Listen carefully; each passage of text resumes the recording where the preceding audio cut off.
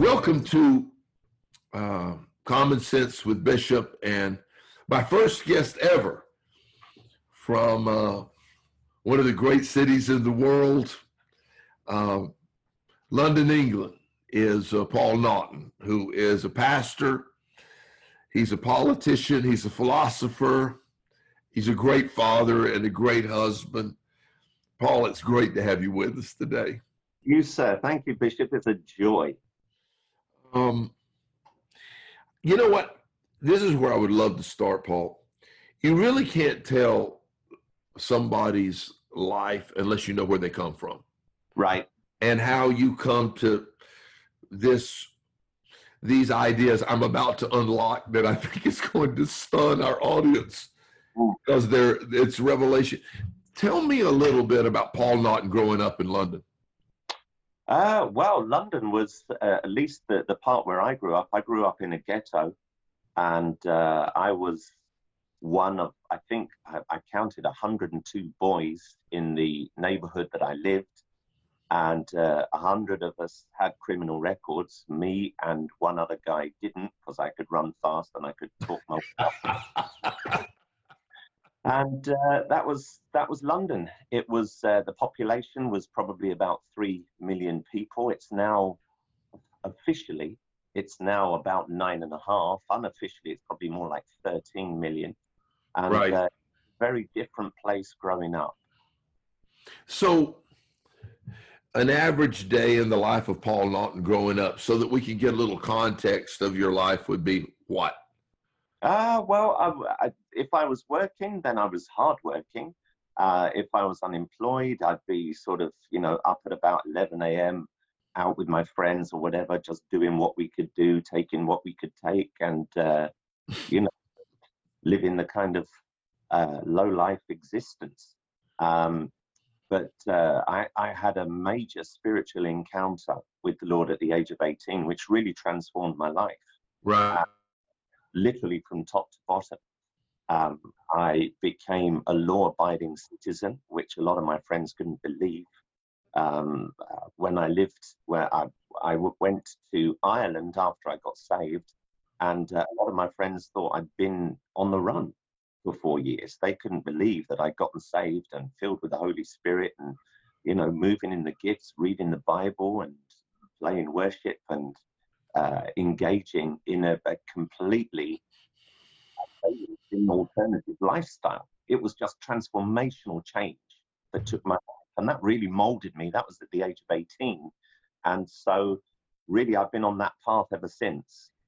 Let me ask you this, Paul, because a lot of people, they look at their past, and you had some very traumatic things happen to you growing up, even in your family. Yeah. Just shortly share about that, because we live in a world of abuse. Mm-hmm. Yeah. Growing up, what was it like for you? Well, I had a very violent father and an existence where, wow, I mean, we were poor. I mean, poverty was my best friend. Growing up, I remember that we never had an inside toilet in our house. We had like an outhouse in London in the 1970s. We never had like central heating. We had a little oil fire that we had to kind of fire up whenever things got really cold. And I remember one time my mum bringing our laundry down to the laundromat, and some of it fell off the pram that she used to use to wheel the stuff down, and we just left it in the road. It was just too embarrassing to even pick it up. It was that just rags. And poverty was a major part of my life. Also violence. My father was a very violent man. He would like a hair trigger kind of guy, which was very, very difficult to live around. I had a lot of emotional wounds, a lot of insecurity.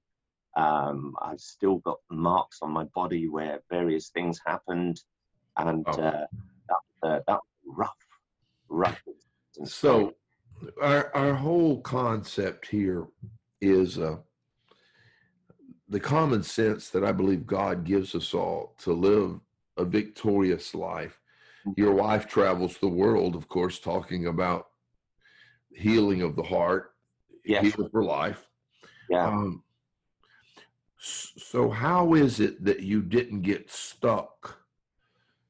How is it that you have a great family? You had an incredibly dysfunctional family. You have a very prosperous family. You had a very poor family growing up. There's this incredible transition. And yes, I know at 18, you have a great epiphany and an awakening with the acceptance of Jesus Christ. But how is it that you didn't get stuck? I think I wanted, when I started to read the Bible, and when I started to read the promises of God, things that the Lord had said that he sent Jesus to die for, we all know, you see, where are we doctrinally? We all know that Christ died on the cross to save us. But a lot of us know that he also died on the cross for our sicknesses and our diseases. Right. Wounded for our transgressions, bruised for our iniquities. The chastisement necessary for us to obtain peace was laid upon him. By his stripes we are healed. That happened at the cross. The third thing that Christ died for, that a lot of people still, even today, have issue with, is the whole area of Christ dying for our poverty. And the Bible makes it very clear. It says, although he was rich, yet for our sake he was made poor, so that we through his poverty might be made rich. Right? Right. Poor. He was the only time in his entire existence that he was poor, in the abject poverty kind of sense that comes from the use of that word, was at the cross. And also then fourthly, the fourth thing that Christ died for on the cross was our ambassadorship. So he took my worthlessness and he bore that on the cross as well. The Bible says that he who knew no sin became sin for us, that we might become the righteousness of God. And then it says, and we are ambassadors for Christ's sake.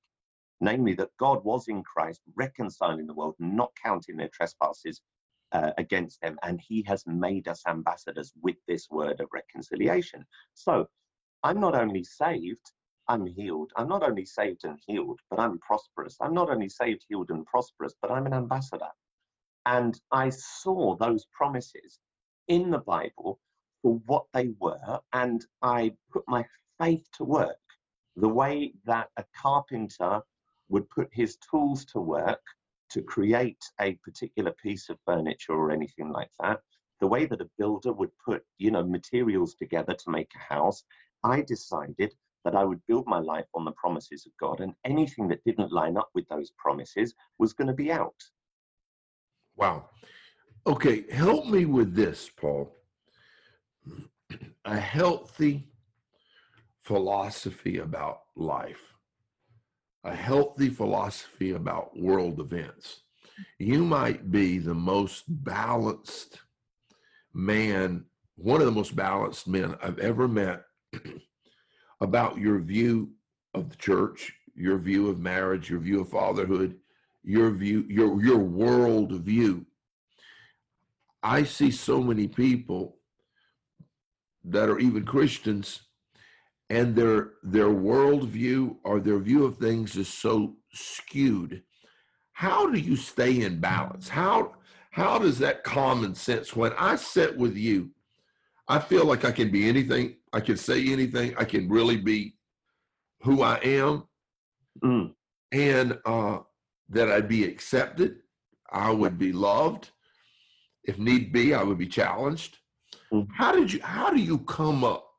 How can we tell people to come up with that common sense where what you believe works? Wow. Well, that's quite a question. I think my balance comes from three things. Number one, experience. Obviously, I've got a lot of mileage behind me, and I think that really helps. You have too, Bishop. You've been in ministry since you could blow it. So experience is really, really important. The second thing is, I think, an understanding of the word of God. The Bible says, call wisdom your sister, call understanding your close friend. I actually do that day.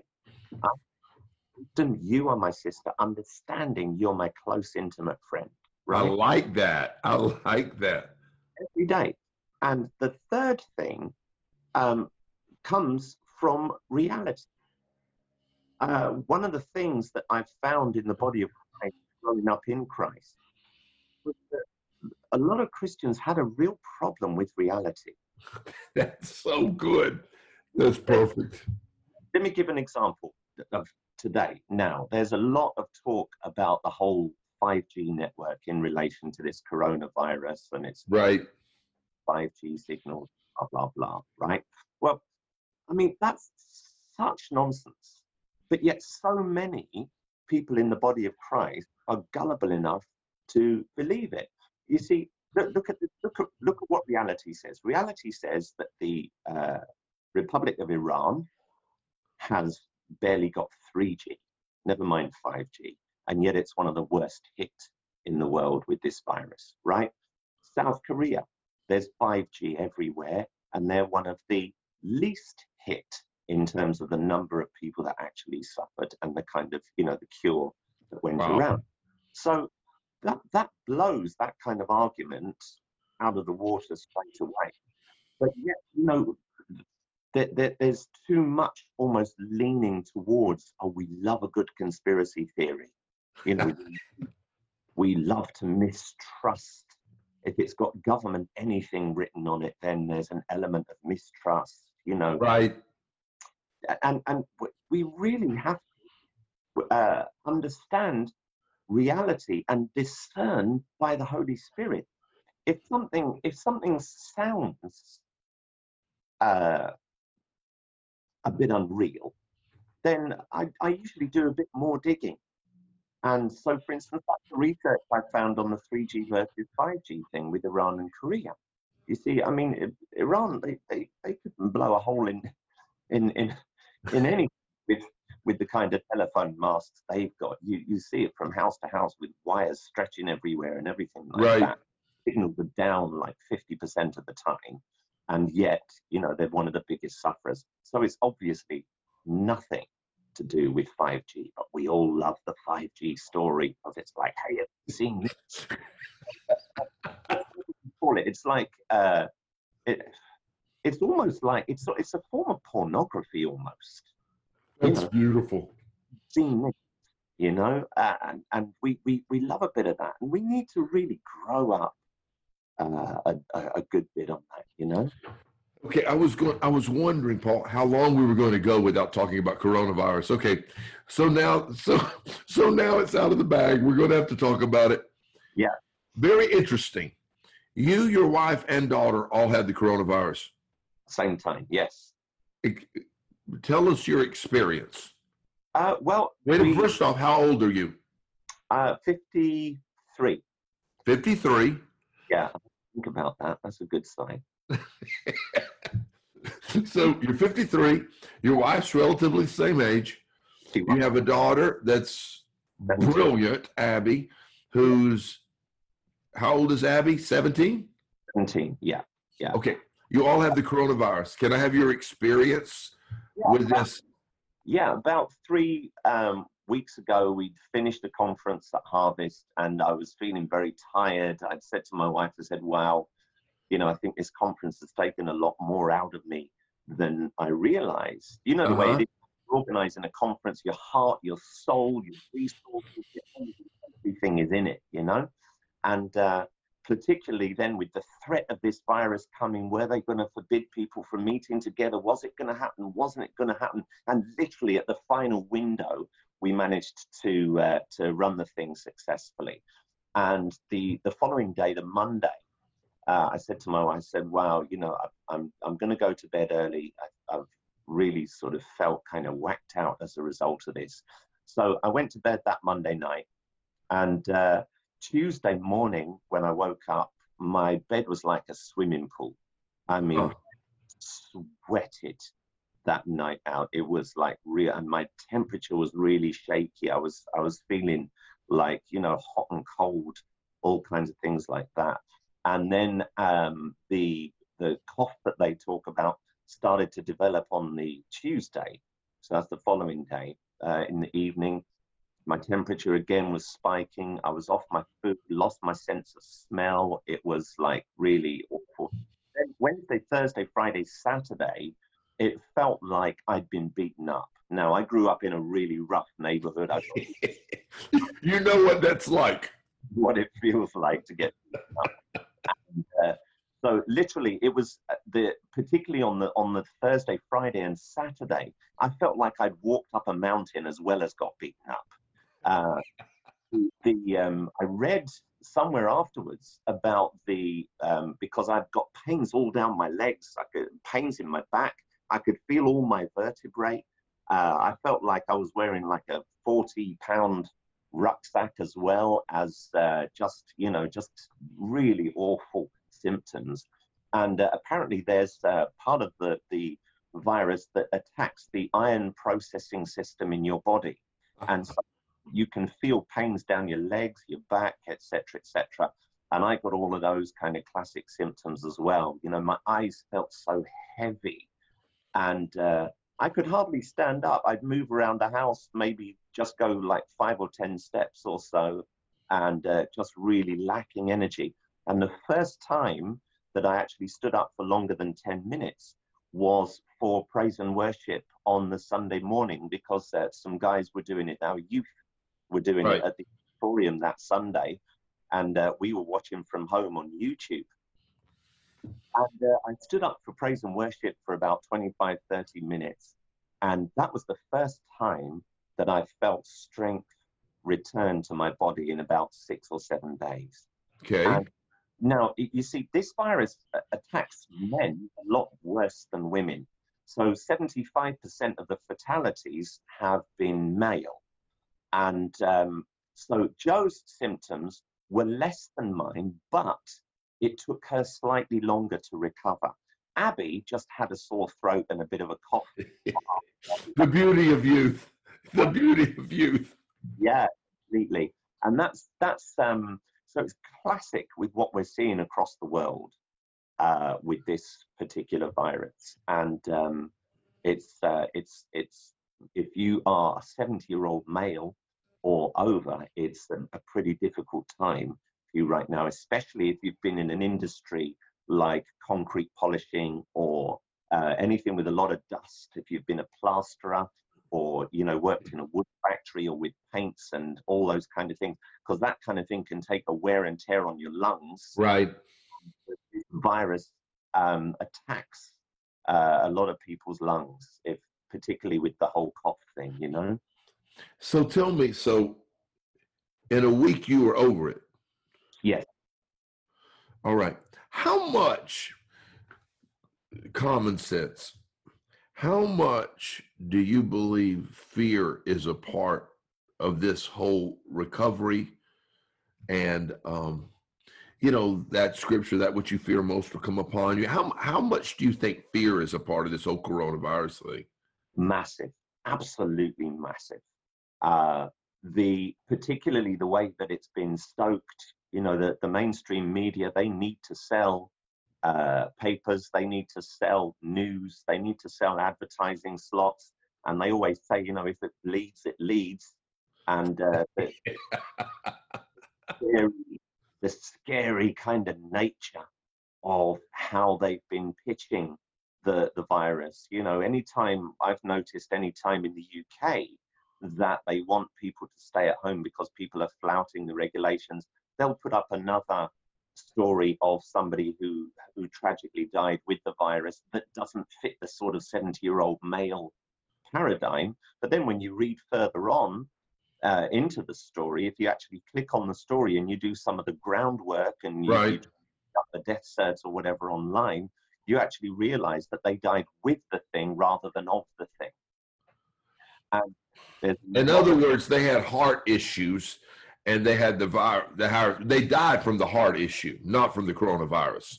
Actually, now, what some people are saying online, I'm yet to verify this. I don't know if it's true, but it's certainly believable from what I've seen so far, is that if you, for instance, God forbid, if somebody was in a car wreck and they were taken to hospital and they were tested for coronavirus, and they were shown to have the actual the actual virus, and then they died of their injuries as a result of the car wreck, then chances are that would go down as a COVID-19 death. Right. But there's this awful mix of the fact that there's definitely something going on. This virus is most certainly real to a very, very small proportion of the population. It's deadly. It has a massive recovery rate unless you are over 60, smoker, all that kind of thing. You know, you don't generally look after your body. Then that's when the statistics absolutely rocket. But of course, then people aren't going to listen to and abide by the rules if it's only 70-year-old men who are dying of the virus. So there's this, the way that they are kind of like trying to fine-tune and nuance the news, to me, sometimes borders on deception. Let me ask you this. In your church, you got a great church there in London, Harvest Church. You have about 50 cases. Correct. But these 50 cases are among a people of faith instead of a people of fear. Correct. How are you seeing them recover? Well, God told us, this is one of the amazing things, Bishop, that the Lord told us in last year, around about the Jewish New Year. Every year, I start seeking God for a word for the following year, because the Jewish New Year is around September, October time. Right. I start seeking God. And the Lord told me, he said 20, quite specifically, he said 2020. He said, you're going to hear a lot about 2020 vision and blah, blah, blah, and this and that and the other's going to happen. It's all about vision and seeing clearly and everything like that.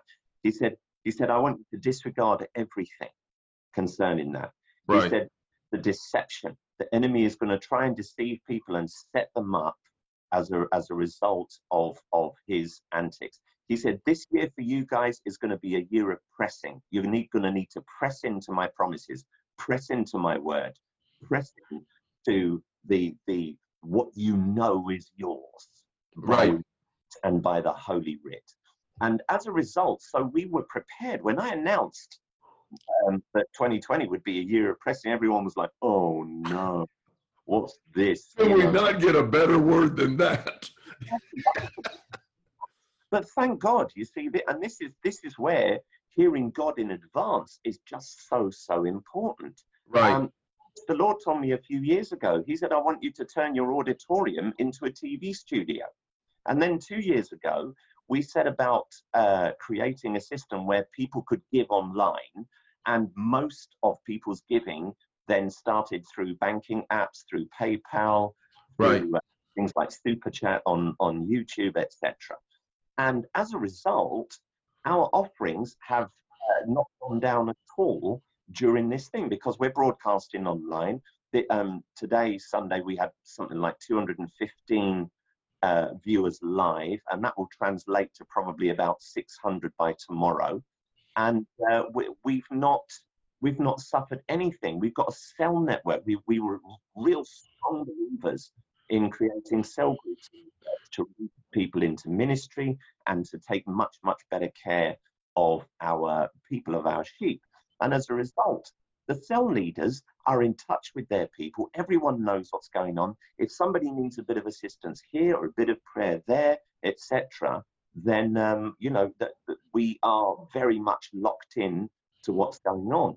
And as a result, nobody has suffered. If anyone is stricken with the virus, we automatically put them on our prayer team list, and we are in touch. In fact, there's only one out of the 50. There has only been one who needed oxygen in hospital for 24 hours. And thankfully, she was released after that. But also, you see, in the 3 or 4 years leading up to this virus, God was speaking to us through every guest speaker, including yourself, talking about looking after your body, fit, right, lifestyle, all that kind of stuff. For about 2.5 years, everyone was on this thing. And in fact, we called it the Gymnazo year, because of Gymnazo, whole thing of like the gymnasium, looking after your body, treating it well, and not sort of treating it like a trash can. You know, Right. that's what it says. Paul the Apostle says, he says, I buffet my body. And one of the problems we've got in the body of Christ is that the word buffet and buffet are spelt the same way. And people have a big issue with the body, and that needs to come to an end. You know, this is the Holy Spirit. We've got to treat it as such. Let me ask you this, Paul, because our podcast is kind of like setting the record straight. Mm-hmm. Okay, before you were a pastor, you were a banker. Yes, sir. You love keeping abreast of economics in the world. Yeah. You have your hand in it. It's no surprise to me that economically, physically, your church is very strong. I've watched you talk with some of my friends who are multimillionaires, and y'all talk about global economy. I have heard people talk with the greatest depressive forecast about how many years it's going to take us to recover. Now, from somebody that understands the economic world, common sense, what do you say to that? Well, there's two things really. Firstly, one of the things I always look for is a floor in the S&P 500. You know, the Standard & Poor's 500 index of leading stocks in America. Now, once things start to like turn into a kind of smile where it's hit a bottom, and then there's this general consensus for a few days that looks like there's a flaw to the situation. That's one of the things I look for. I think that we have found some sort of flaw in the actual stock prices. I've been buying stocks over the last few days as a result of seeing that flaw in the S&P.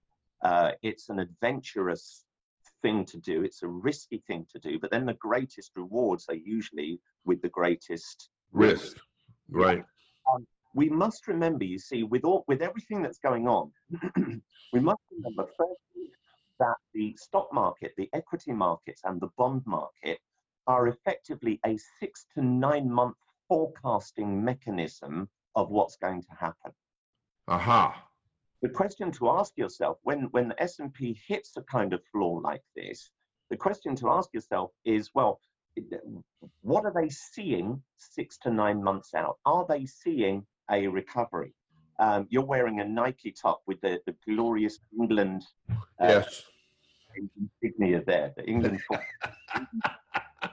and I was actually going to wear mine, and I thought I wouldn't be posh enough, so I had to put on a shirt. But anyway, on the other side of your shirt is the Nike swoosh. Right. Now, are people saying that they believe that the economy is going to swing up like that Nike swoosh? Will it? The talk is, will it be a V-shaped recovery? Will it be an L-shaped recovery where we just go flat on our back for a while, or will it be a Nike swoosh? I think, from what I've seen, I think that the Nike swoosh is actually more likely of a pattern of recovery in the economy. And the reason that I think that is that if you put all of the injections, the money injections, the monetary injections, the drop in interest rates to virtually zero, right, and the amount of what they call fiscal stimulus, that stimulus that the government puts in, checks in the mail, $1,500 checks in the mail across the US, etc., etc. If you take all of that liquidity or all of that money together, they have created an economy the size of Japan. Wow. Now, that is a humongous exercise in pumping concrete under the foundations of the economy, basically. That's what they're doing, like concrete. You heard that first on Common Sense with the Bishop. Okay, that was great. Thank you. So that's what they've done in the financial markets, in the any market that needs capital injections. The Fed, the Bank of England, the Central Bank of Canada, Kuroda in Japan, they have all said the same thing, that whatever is necessary to get us through this thing, we will inject it now and we'll look at the damage later. And people are saying now, well, what about the amount of debt that will create? We're going to be paying that off in the next 10, 15, 20 years. That to me, it's not a concern yet, but the longer they leave the economy locked down, the more of a concern it becomes. Right. And they have to balance, this is the real risk. They have to balance the economic damage with the amount of lives they will eventually save by these lockdowns. And that's not an easy calculation to make. No. Let me ask you this. Common sense. I heard you one time on national television in Israel. It might have been the most brilliant response from Christians to the Jewish nation I had ever heard in my life. It was the way you articulated yourself. I'm not going to tease the people. Could you give me just the 5-minute headlines of why you think it's important, why it's common sense for us to bless Israel and understand their place in the world? I know 5 minutes is limiting, but could you do that? Yeah, absolutely. Or I'll try my best, for God's glory. Number one, we have to understand where we are in relation to the end times. Right. It doesn't mean that we all buy trib food and hide in a cave and learn all kinds of survival tactics. I don't mean that. I mean that where we are in relation to the nation of Israel. Jesus said, learn from the fig tree. When it puts forth its leaves, we know the time and the season for figs is there. And the fig tree has always been an allegory of the nation of Israel and the people of Israel in Scripture. Now, right. One of my favorite scriptures, I've got my Bible here, and one of my favorite scriptures concerning this issue is from Ezekiel chapter 28. It's just after the Lord has judged the king of Tyre, i.e. Satan. If you those of you who know your Bible very well, he starts talking about the king of Tyre being in Eden. You were in Eden, the garden right. of God, etc., etc. It's clear that he's calling the devil the king of Tyre because he's judging the devil. And then it goes on right at the end of that passage of scripture. And let me read it out because it's really important for this question. Okay. And there will be no more for the house of Israel a prickling briar or a painful thorn from any around about them who scorn them. Then they will know that I am the Lord God. Thus says the Lord God, when I gather, this is verse 25 of Ezekiel 20, when I gather the house of Israel from the peoples among whom they are scattered, and shall manifest my holiness in them in the sight of the nations, then they will live in their land which I gave to my servant Jacob. He will live in its security. They will build houses, plant vineyards, and live in it securely when I execute judgments upon all who scorn them round about them. Now, look at all the nations who scorn Israel round about them. Every single one is suffering the indignation of God. You've got Syria, you've got Lebanon, you've got Egypt, you've got Iraq, Iran, all of these nations. Any nation that mocks the nation of Israel now automatically comes under the judgment of God. And so when we understand that in relation to geopolitics, it makes you realize that God is watching over his promises. In 2016, September, this was 3 months before President Trump was elected, the Lord spoke to me and he said, once again, he said, I'm making my people Israel a Sibboleth nation. Now, those of you who know your Bible, there was a time in the book of Judges where Israel was suffering a civil war and people crossing a certain river were asked to say the word Sibboleth to see which side they were on. If they said Shibboleth, they were finished. If they said Sibboleth, they were with Israel and they were allowed to cross, etc. Or the other way around, can't quite remember. But the point is this, that because of what God told me, that Israel would once again be a Sibboleth nation. In other words, if you're on the right side with Israel, I'm going to bless you. If you're on the wrong side of Israel, then really watch out. I've got no time for you. Then that to me was a turning point in my relationship with the nation of Israel. 6 months later, I was invited by the government of Israel on that they used TV news. And we made a vow then that the tithe of the tithes from our ministry would go to the nation of Israel in the form of Israeli government bonds. And so that was a vow that we made. Now, when we were fighting this virus from our altar, that was one of the promises that I recalled to the Lord. I said, Lord, we are blessing your nation. We are with your people. Wow. We are standing on the right side of history. And that, to me, that puts us on a different standing altogether. Well, let me ask you this, and I know the questions might be getting a little tougher. God is not prejudiced against any nation. Right. He's made it clear what he feels about Israel. Mm-hmm. You have a wonderful community of Iranians in your church. Yes, sir. Yeah. That worship. For people that say it's politically incorrect to say God chooses one nation over another, you would say what? I would say read your Bible. It's all over from Genesis to Revelation. I mean, to the maps. You know. Well, see, that's what this podcast is about, is common sense. You know, people ask me what my opinion is on things, and I said, well, I really don't have an opinion other than the fact of what the Word of God says, which has withstood a test of time the Jews carried it for thousands of years before we picked up and put the back end on it.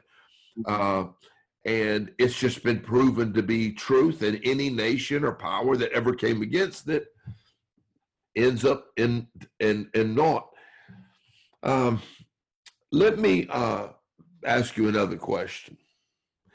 You're a man who, when you travel to Africa, God has given you great favor. He's given you great favor around the world.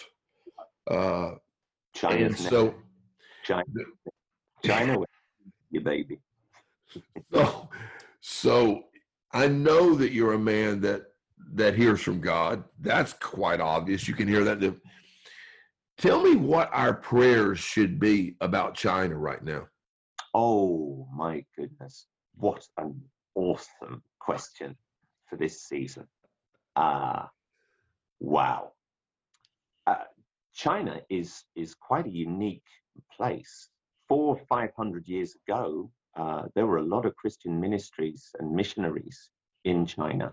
And China has always been a nation on God's heart. 70 years ago, sadly, and this is one of the things that I've noticed about Buddhist nations particularly, it seems to me that the devil is able to successfully place despots as leaders of Buddhist nations because, you know, a lot of, Buddha was a man. Right. And so worshipping this man. And so it's easier, I think, for the devil to set men up as gods in those nations. And right now, we have the Chinese Communist Party, who have spent billions and billions of dollars on marketing and PR exercises about how wonderful they are, how benevolent they are, how industrious they are. And as a result, particularly with the accession into the World Trade Organization in 2001 of China, I think strategically that was a mistake because the World Trade Organization didn't make any demands in terms of reformation. So things like we forgot Tiananmen Square. We had this veneer was successfully placed around all things Chinese, and we forgot that they were communists. And communism is an enemy of the gospel. And it was only when they started knocking down churches a couple of years ago that I started saying, I said, what is this? I started praying about it. I really felt in my spirit, China's going to pay for this. Right. The Communist Party now has been exposed for the lying, cheating, stealing, murdering organization that it is. There are some horror stories that have come out of China out of the last few years of, for instance, people being sentenced to death just so that the Communist Party could harvest their organs to sell them on the medical market within China. Wow. There was one story, and unverified, I must say, but it's incredibly believable from all the news and the horror that has come out through this virus. In fact, I call it the Chinese Communist Party virus, basically, because they buried it. Evidence is coming out now that they buried how contagious it was in the World Health Organization. And sadly, from what I read, I need to verify this too, but it seems like the head of the World Health Organization, the WHO, is an ex-Communist Party leader himself, and he's not even a medical doctor, but yet he's the head of the World Health Organization. Ghebreyesus, his name is. I need to do some more digging on that chap, but it wouldn't surprise me at all, because the information that China gave the World Health Organization, and then the World Health Organization passed on to people like Dr. Anthony Fauci at the FDA, the chap who is basically spearheading America's response to the coronavirus. The information they passed on seemed to be really deficient, particularly in the early days. And thankfully, when President Trump heard that this virus was actually contagious from his own inside people, that's when he put the travel ban on people coming from China, and people were calling him racist. Yeah. And yet they won't apologize now for the fact that he was brilliant. You know, what I'm not making a political statement here. I'm just saying, if you're going to go and announce that someone's a racist on this level, you should apologize on the same level that you were wrong, that he was right. He actually saw things that the media didn't see, and maybe they didn't have access to the things he had access to. But see, common sense to me is, if you want to be credible, well, when you make a mistake, own up to it. Absolutely. And that's what you call a real man or a real woman, a real leader, whether it's in your own home as a parent or a husband or as a world leader. Absolutely. If you've made a mistake, repent. And repent means change the way you think. Absolutely. That's right. Absolutely, yeah. So I've seen a good bit of that, and I've seen the veneer of the Communist Party coming off. And I realized I had to really repent before God. I said, Lord, there's 1.3 billion people in China, and China's really never been on my heart. It's never been on my prayers, and that's going to change. And right now I've got some great men and women of God at work connecting me into the Chinese community, China, Hong Kong, Taiwan. I really believe, you see, that this is the Chinese Communist Party's Chernobyl. We all know what happened to communist Russia after Chernobyl. They couldn't bury the lies anymore. They couldn't hold the people in anymore to suffer from radiation sickness and death and deformity of children. Right. Now, this to me is the Chinese Communist Party's Chernobyl. What a statement. It's also the Chinese Communist Party's 9/11. Because what happened in 9/11, Bishop, you know as well as I do, when those planes struck virtually out of the sky, suddenly the body of Christ was awakened to the fact that there were 1.5 billion Muslim people who had never properly heard the gospel. So how many ministries started to dub their programs into Arabic, into Urdu, into in the Indonesian language, into Tagalog of the Philippines, and all sorts of stuff like that. And these mainly Muslim languages suddenly were being bombarded.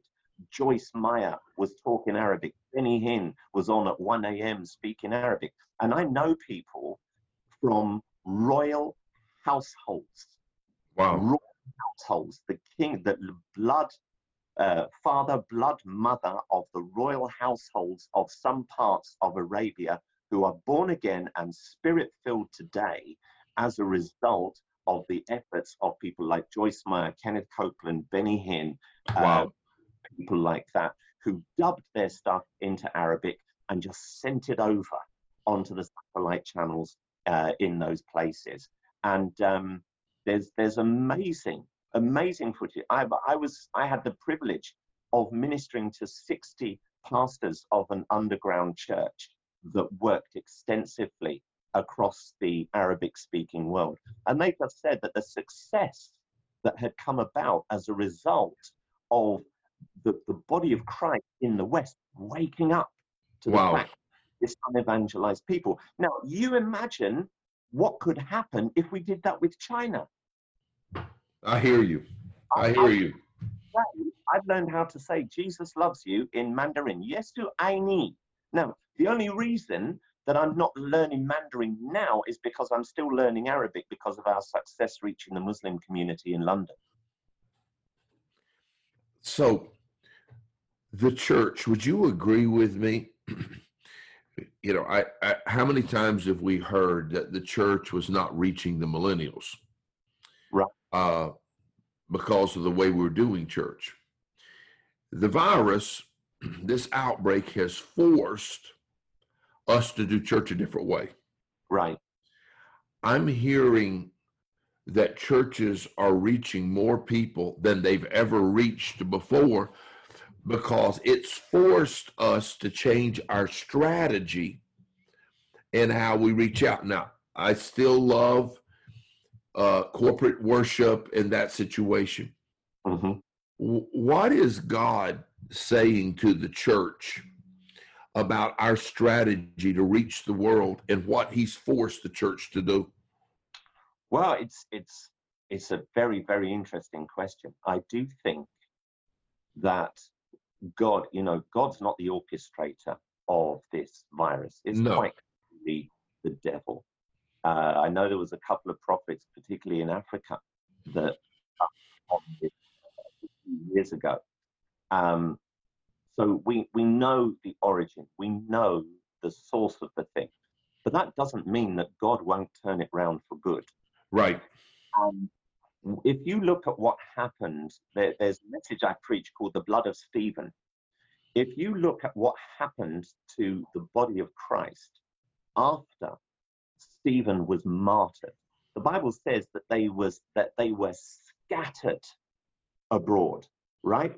But then 4 or 5 chapters along in the book of Acts, it actually shows you the fruit of what happened when they were scattered. Wow. If I was the devil, I would never have killed Stephen. I would have Absolutely. Jerusalem, just gathering in that place, because then they're contained, they're limited.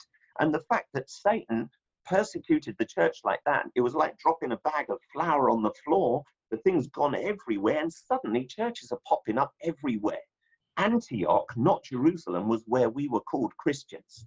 And Antioch came out of that persecution. All around Asia Minor, where Paul the Apostle, he goes and he finds believers in these pockets of places virtually everywhere he goes. He gathers them together. Right. Suddenly there's a church which becomes a stronghold, which becomes one of the letters from Paul or Peter or John, etc., etc. And this thing goes around across the whole of Asia Minor. And everywhere there was that persecution, they scattered. So what's happened now, we are so used to going up to our churches, going up into our lovely buildings, going up into our comfortable, pampered surroundings, and we're all wonderful and happy in our little clubs. And suddenly the clubs are shut. What's our response? Go out, preach it online, get on TikTok, get on Telegram, get on Instagram, get on every gram you can, Facebook, Twitter. I mean, you know, the world has lit up in the last few weeks with the Christian gospel, and it's absolutely wonderful to see. One thing that my son-in-law and I were talking about is God help us after we've discovered this strategy, when the virus leaves, that we don't go back to doing church the old way. Yeah. Okay. I'm going to quote Paul Naughton right now. Okay. Okay. Paul Naughton said to me, and I quote it, which of course I'm talking, you could contradict anything. You were talking about the health of nations, and your little sister nation that's right there next to you, France. Yeah. You said to me, Bishop, they're in a lot of trouble. Yeah. And we really need to pray, because it's going to take a miracle. You said your homeland, England, maybe not quite to that level. You said, we're in trouble. There needs to be some great changes. You said, but America is at a place, if they really were to follow God, if they were to wake up, this could be the greatest time. Could you explain what you were talking about when you told me that? I was talking about the rise of Islamism within Europe per se. France is just further ahead in the curve. In fact, now there's a nation, Belgium, that is even further on than France. 50% of all Belgian school-age children are from Muslim families. That means that within 40 years, a majority of Belgian voters will be from Muslim backgrounds. Now, unless you understand the strength of Islam from indoctrination, the strength of Islam from the establishment of Sharia laws and Sharia ways, the banning of things like bacon or pork products, the banning of allowing women to go out without wearing some sort of veil, things like that, freedoms that we take for granted in the West because, historically speaking, Islam was beaten back from the gates of Vienna and from the gates of Venice. And as a result, we have been largely Islam free. If you're a woman in Egypt and you go out on the street without a veil, you are quite easily spat on. You can be sexually assaulted. And if you call the police and they actually show up for such a thing, the first question they would ask you is, why were you scantily dressed? Now, you know, we're not talking sort of Miami Beach scantily dressed here. We're talking like, you know, the way a normal woman would go about her way from a Western point of view.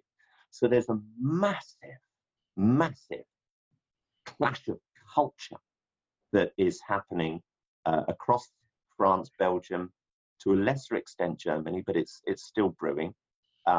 Sweden is having quite a problem as well. That really, we are probably 7 or 8 years behind France in the UK in terms of the march and the marshalling of Islamism within our society. That brings up some really, really interesting questions and some really deep, deep issues. One philosopher, I think his name is Holbeck, in France, has said that basically by 2027, he believes that France will either be divided in two as a country, and there will be a Sharia France and a non-Sharia France, or there will be an almighty civil war, and may the best man win. Wow. Now, that to me is quite concerning. But we're already in the UK seeing areas that the police are finding difficult to police in the standard fashion. We are finding enclaves where more than 50% of the population is Muslim, and there are areas that literally the doctrine of Islam is seen as standard. So you dial up a pizza, for instance, and you could get a Hawaiian pizza, which is ham and pineapple. I don't know if you have such a thing. Oh, of course we do. Yes. Okay. But the ham isn't really ham.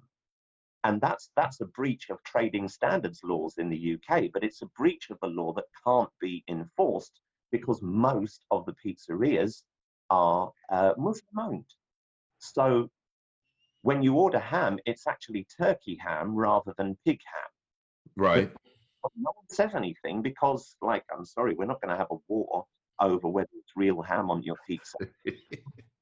Right. Issues like that. It's like the fact that all primary schools in Britain now, or in England anyway, I don't know about Wales or Scotland, but in England, all primary schools, all the meat they serve is halal meat. And people don't understand what that means. Let me explain halal. For something to be halal, which is the Arabic word allowed, for meat to be allowed for consumption, the animal has to be slaughtered without being stunned or without being put unconscious in any way. So usually when we're killing meat, we'll use a bolt gun, something like that, to knock the animal out. And then while it's unconscious, you garrote it and sort of catch the blood for blood sausage or whatever. Right. In Islam, the animal has to be alive. It has to be conscious. And then you have to lift its head and you have to say, as you're making that blood sacrifice, there is no God but Allah and Muhammad is his messenger. Now, that to us, we know the power of blood. Yes.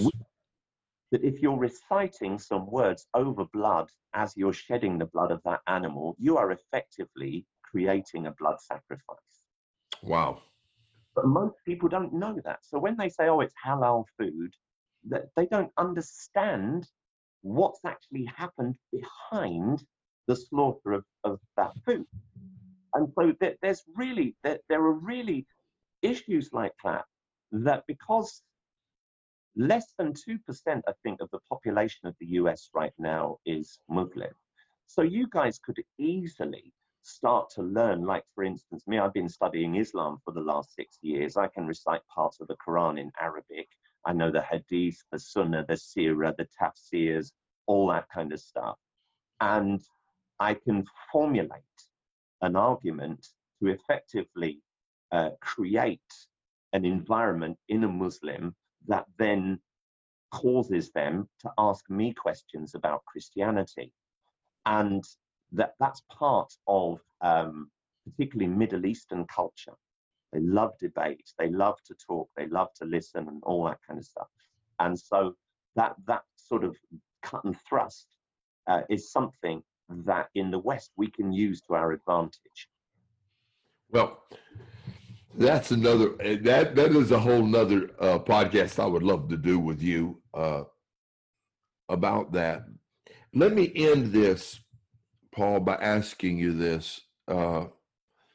Your wife travels to America many, many times a year.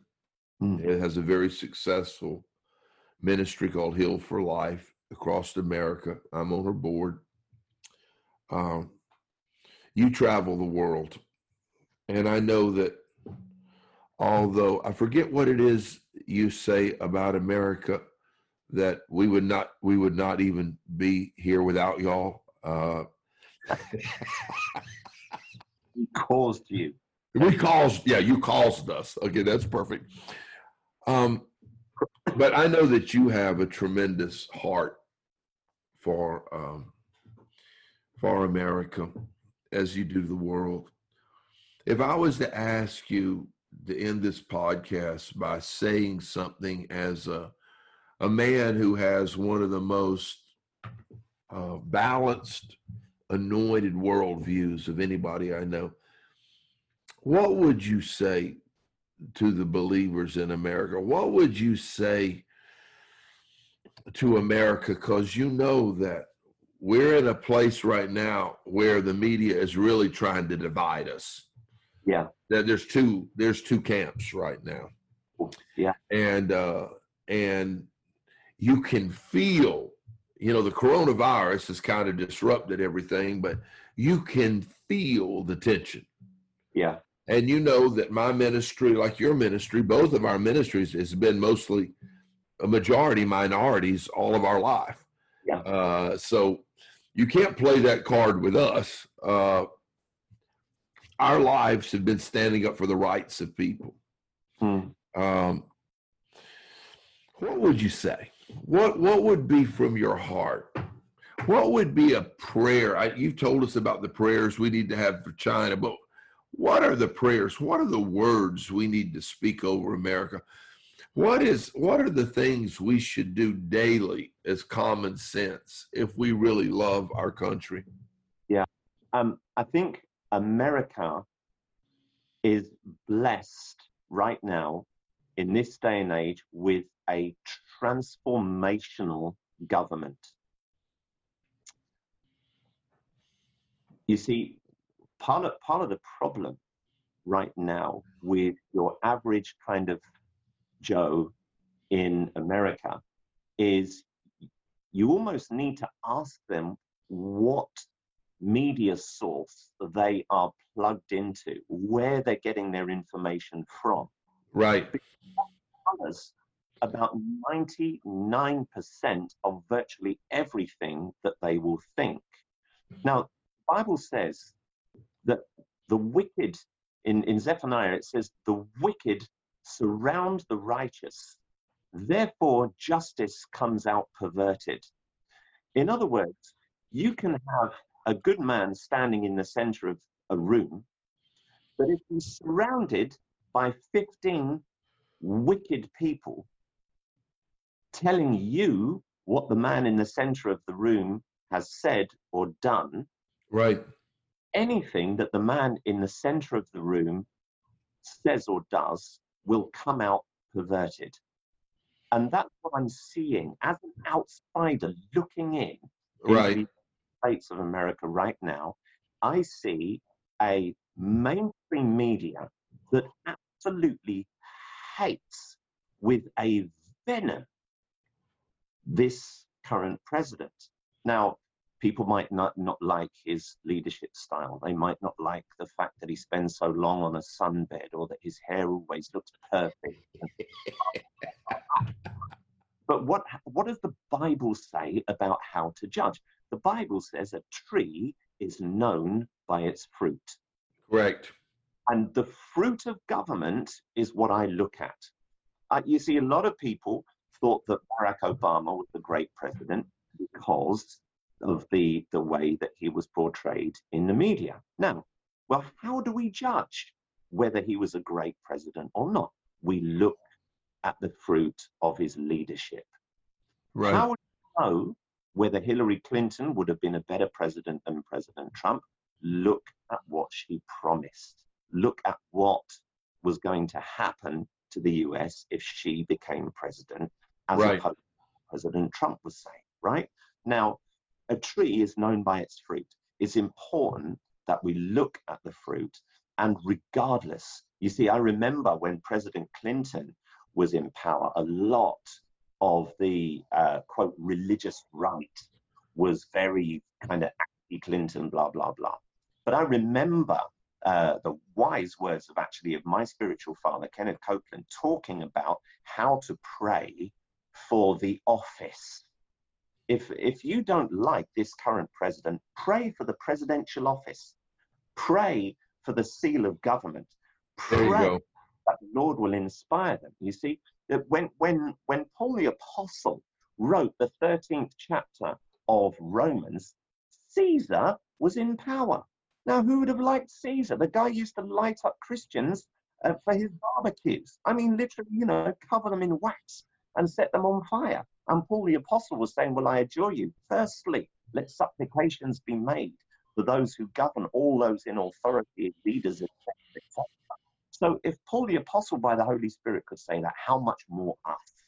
Right. We pray for those in government, that wisdom will surround them, that understanding will be their closest friend, that the nation can come together. You think of how great the United States of America is. I just think those people who are standing on the sidelines and criticizing what's being done right now, they really need to get a grip, get with the program.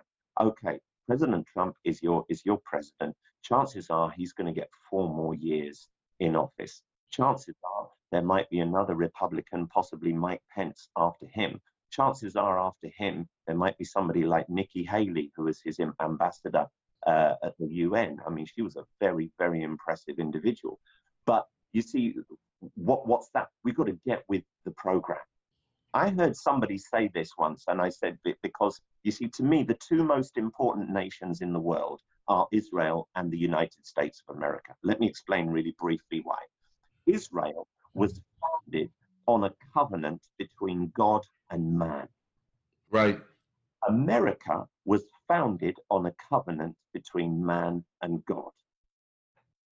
Wow. That these 2 nations, the most important nations on the planet, right? So we've got to pray for America. America stands for a lot more than you and I know, unless we've traveled the world and we've actually seen what's out there as alternatives. Right. And we must keep America and its leaders in our prayers. Paul, is it always it is whenever I get with you, I learn things, and you challenge my way of thinking. You give me wisdom to do the things God's called me to do. Right. And thank you so much for your time today. And we bless you and Joe and Benji and Abby, the Harvest family, and all the people around the world that you touch. Thank you for being such an incredible voice today. And if you'll give us another chance, we'll do better. We'll come back and interview you again. But thank you again so much for your time. And we just speak the blessings of God upon you. Thank you, sir. God bless you. God bless all your viewers, etc. And may the Lord continue to raise you up. Thank you, Paul. God bless you.